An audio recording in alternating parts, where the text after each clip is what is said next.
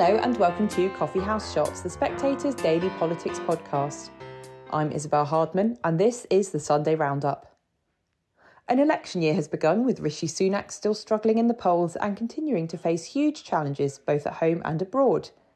His first appearance of the year on Sunday with Laura Kuenssberg didn't get off to an easy start.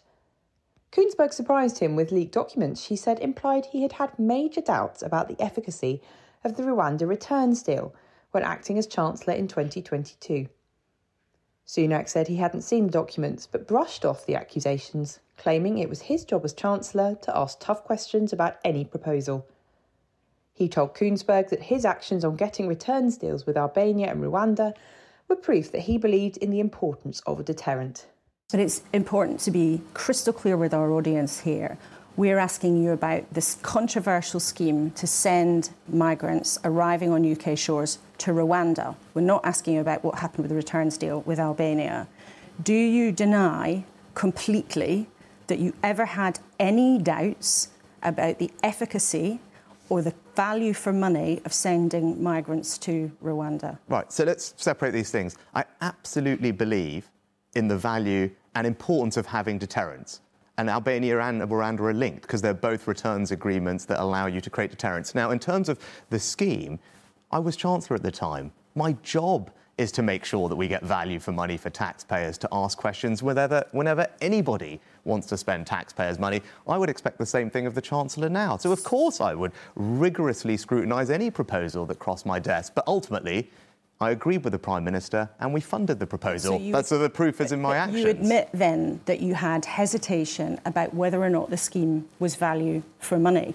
You've told people when you moved into number 10 you wanted the highest standards of accountability and integrity. So what we're asking about is being accountable for how you came to that decision. Did you then have hesitations about whether it would be value for money? I think you're really expanding this beyond what it is. As Chancellor, my job is to scrutinise and ask tough questions of every single proposal that crosses my desk. That's my job. Well, as when I was Chancellor, it's the Chancellor's job now, because ultimately this is all taxpayers' money. And just because someone's asking tough questions doesn't mean that they don't believe in the proposal. And what they should do, though, is make sure that it is gone through a process of rigorous scrutiny. And I went through that process and ended up being satisfied that it would deliver, which is why I agreed with the Prime Minister to fund the proposal. And then when I became Prime Minister, we've obviously put new legislation before Parliament and we've got the Albania scheme up and running, which is a similar version of deterrence.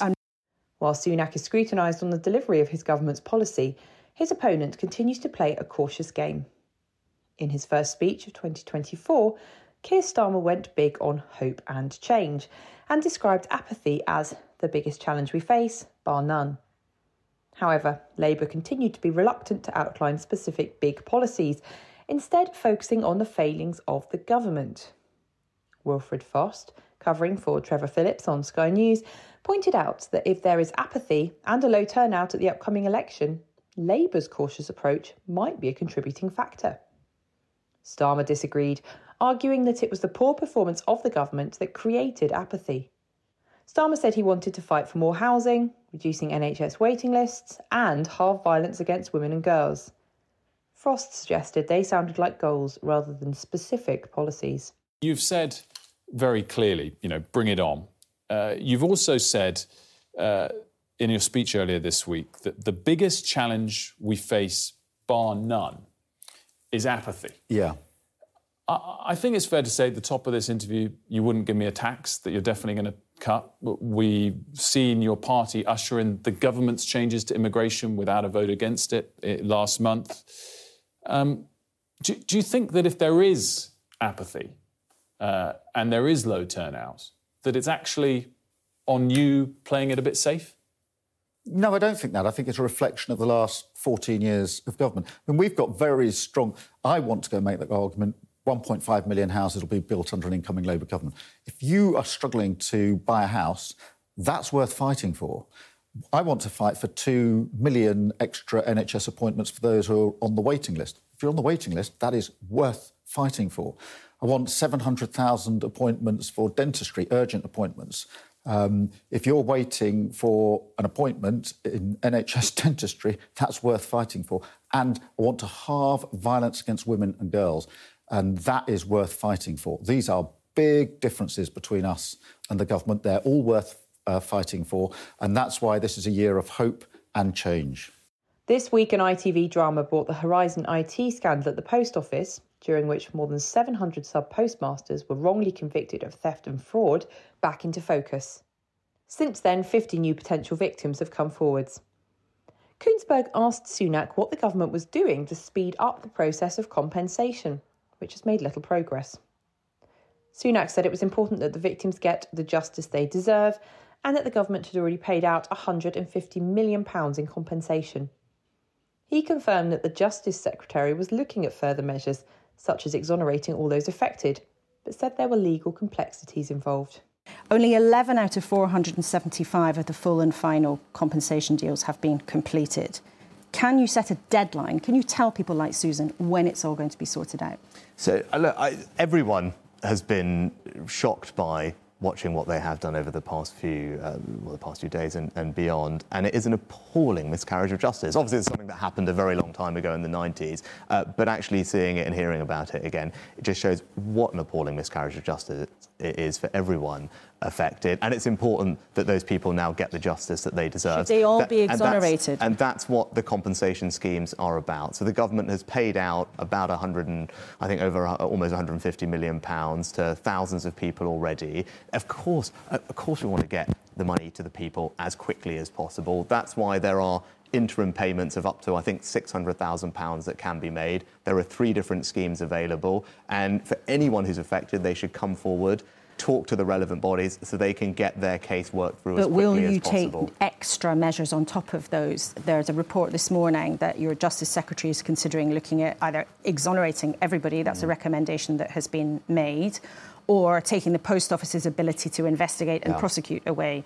Would you like to see that happen? So the Justice Secretary is looking at the things that you've described. It wouldn't be right to preempt that process. Obviously, there's legal complexity in all of those things, but he is looking at exactly those areas that you've described. It's right that we find every which way we can do to try and make this right for the people who were so, I said, wrongfully treated at the time. The compensation is a part of that, but as you say, there are legal things that may be possible as well. Responding to Sunak's comments, Lee Castleton, who is a victim of the scandal, said the process to find justice had been like a war. He told Koonsberg that although some money had been paid out, the victims had paid more than that out in lawyers' fees.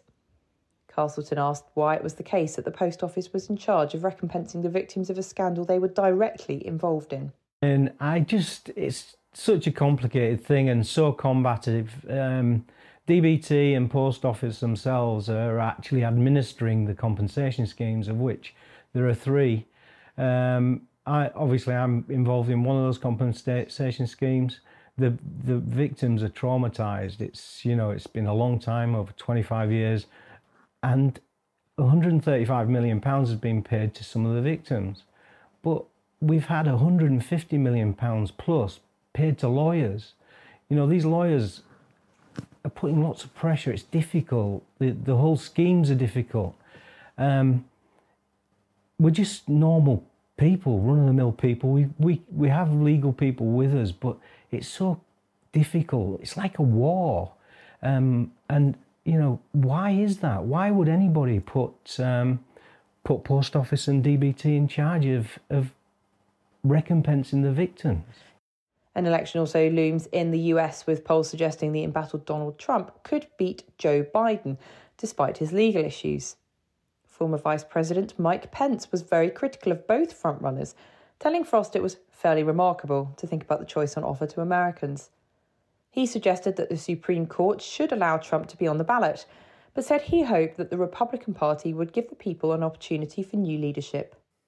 It's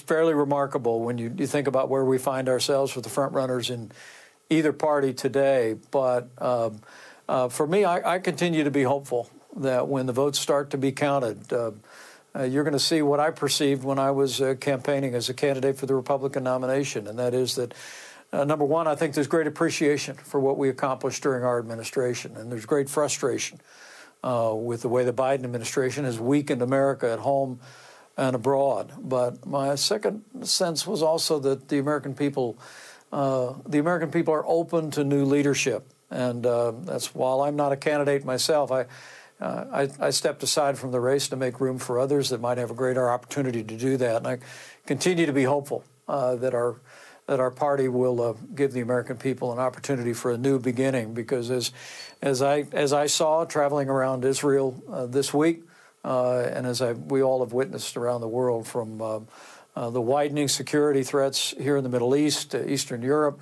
potentially in the Asia Pacific, to the struggles in our economy, the crisis at the American border, we need new leadership, and we need leadership that can bring our country together and move our country forward. Finally, speaking to Koonsberg, Bridget Phillipson outlined Labour's plan to install mental health counsellors in every secondary school to improve attendance. Koonsberg pointed out that Phillipson had actually used quite accusatory language, blaming irresponsible parents for their relaxed attitude to school attendance and saying it was harming other children's life chances. She also reminded Phillipson of a previous interview in which she had claimed such language was unhelpful. Phillipson claimed her previous comments were in the context of a discussion about fines and penalties, and that in this case, she was specifically talking about parents who take their children out of school for holidays or when it wasn't necessary. Phillipson said persistent absenteeism was the biggest barrier to raising standards in education. We will guarantee mental health counsellors in every secondary school, alongside that breakfast clubs in our primary schools too, to make it easier for our primary school children. There is a lot that government can do, and it's about that partnership, that reset and rebuilding of the relationship between government and schools, but also between schools and families. You've been a bit more stern than that, though, if I may say. You've said in the Sunday Times, increasingly, parents have quite a relaxed attitude to children's attendance at school. Irresponsible parents who don't care about sending their kids to school are harming other kids' life chances, not just their own. So how many parents do you think are being irresponsible? I think those parents that choose to take their children out of school for holidays or for trips or where it's not necessary should reflect seriously, because that damages children's life chances. They only get one chance at school. They only get one childhood. For those parents who are facing additional challenges, and for children that are facing additional challenges, an incoming Labour government will make sure that we put in place the support that's needed to tackle that. But I do believe very, very strongly that yes, it's tough, but the thing that we have to do as parents in the best interests of our children is making sure they are in school. And that's why this week I'll be setting out Labour's long-term plan for how we deliver that and how we make sure that high and rising standards are a feature of our school system. Unless we have children in school, we just can't deliver that. And you'll be making that big speech on Tuesday, but it's interesting you are now using this language and saying that some parents are irresponsible, because we asked you about this in September, and you said, actually, I don't think it's helpful to talk in that kind of language, lecturing people. It's not effective to do that without supporting them. So what's changed your mind? Because you are now saying there are lots of parents in this country who are irresponsible. That was in the context of a discussion around fines and penalties. I don't think that's the answer. I don't think ratcheting up fines and penalties is the way to do it. But if I were Education Secretary right now, the clear message I'd be sending to parents is that every day at school matters. Because I want to make sure that we give all of our children the best possible start in life. They can't receive a brilliant education. We can't deliver high and rising standards in our schools if children aren't there. And currently, persistent absenteeism is the biggest barrier we are facing as a country in order to deliver that. That's all for this week. I'm Isabel Hardman, and this podcast was produced by Joe Bedell-Brill. Don't forget to subscribe to the Coffee House Shots podcast on the iTunes store. And if you enjoyed this podcast, do subscribe to our daily Evening Blend email. It's a free roundup of all the political news each day, along with analysis and a diary on what to expect next. Just go to spectator.co.uk/blend. Thanks for listening, and do join us again next week.